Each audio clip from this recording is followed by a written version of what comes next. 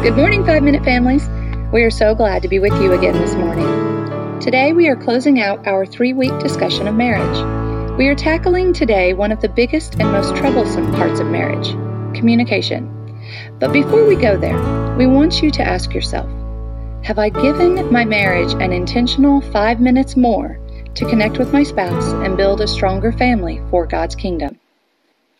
Now, one of the reasons we ask that question is to look more to the purpose and not just the mechanics of marriage. Where is your heart in all that you say and do? We know that some couples have chosen to read books, listen to podcasts, or go to conferences to gain more knowledge about how to have a better marriage. But they never stop to look at the reason why. Probably the biggest skill sets taught at marriage conferences and events are communication skills. Don't get us wrong. I am a communication major and Jim is a counselor. Communication skills and research matter greatly to both of us.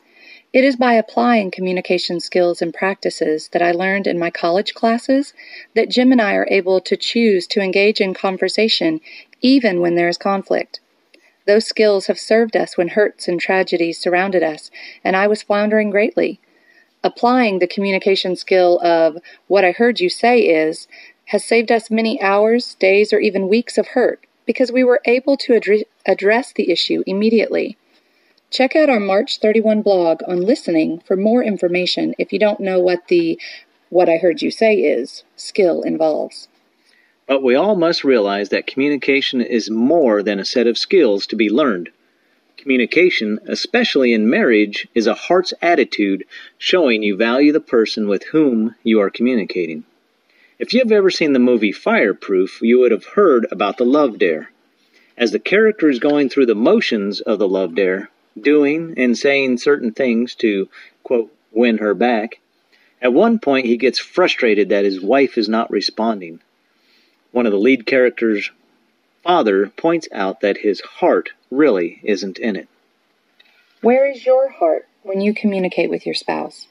Are you listening fully and trying to understand? Or are you waiting for him to hurry up and finish so you can get back to your Amazon Prime video?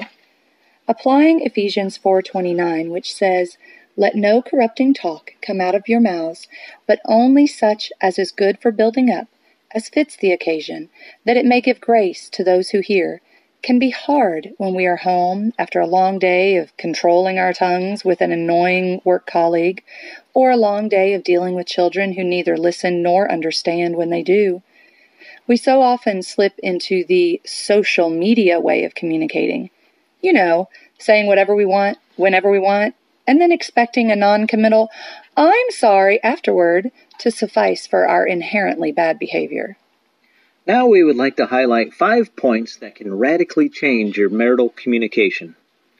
Number 1, always pray before addressing an issue with your spouse, and well, really with anyone.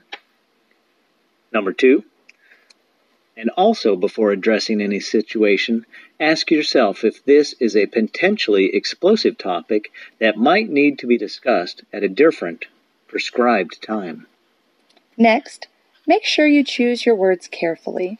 Take a moment to make sure the word you are choosing is the one that best conveys your thoughts. And remember to choose words that you know will help your spouse better understand you. Number 4, please remember that your joking may not be as innocently taken as you intend it to be. And number 5, if you are already in the heat of the moment of conflict, remember, it is never too late to do the right thing. We ask again, where is your heart's focus when you communicate with your spouse? Are the words of your mouth acceptable to the Lord? Are you being intentional, kind, and caring with your thoughts as well as with your words? Remember, Proverbs 12:18 tells us that there is one whose rash words are like swords thrusts, but the tongue of the wise bring healing. Be wise, my friends. Love one another. Build up your marriage with rich, intentional communication. Building one another up in the Lord and trusting Him to continue to teach you skills and give you a heart's attitude to better deepen relationships for His sake. May God shine His light upon you this week. Be blessed.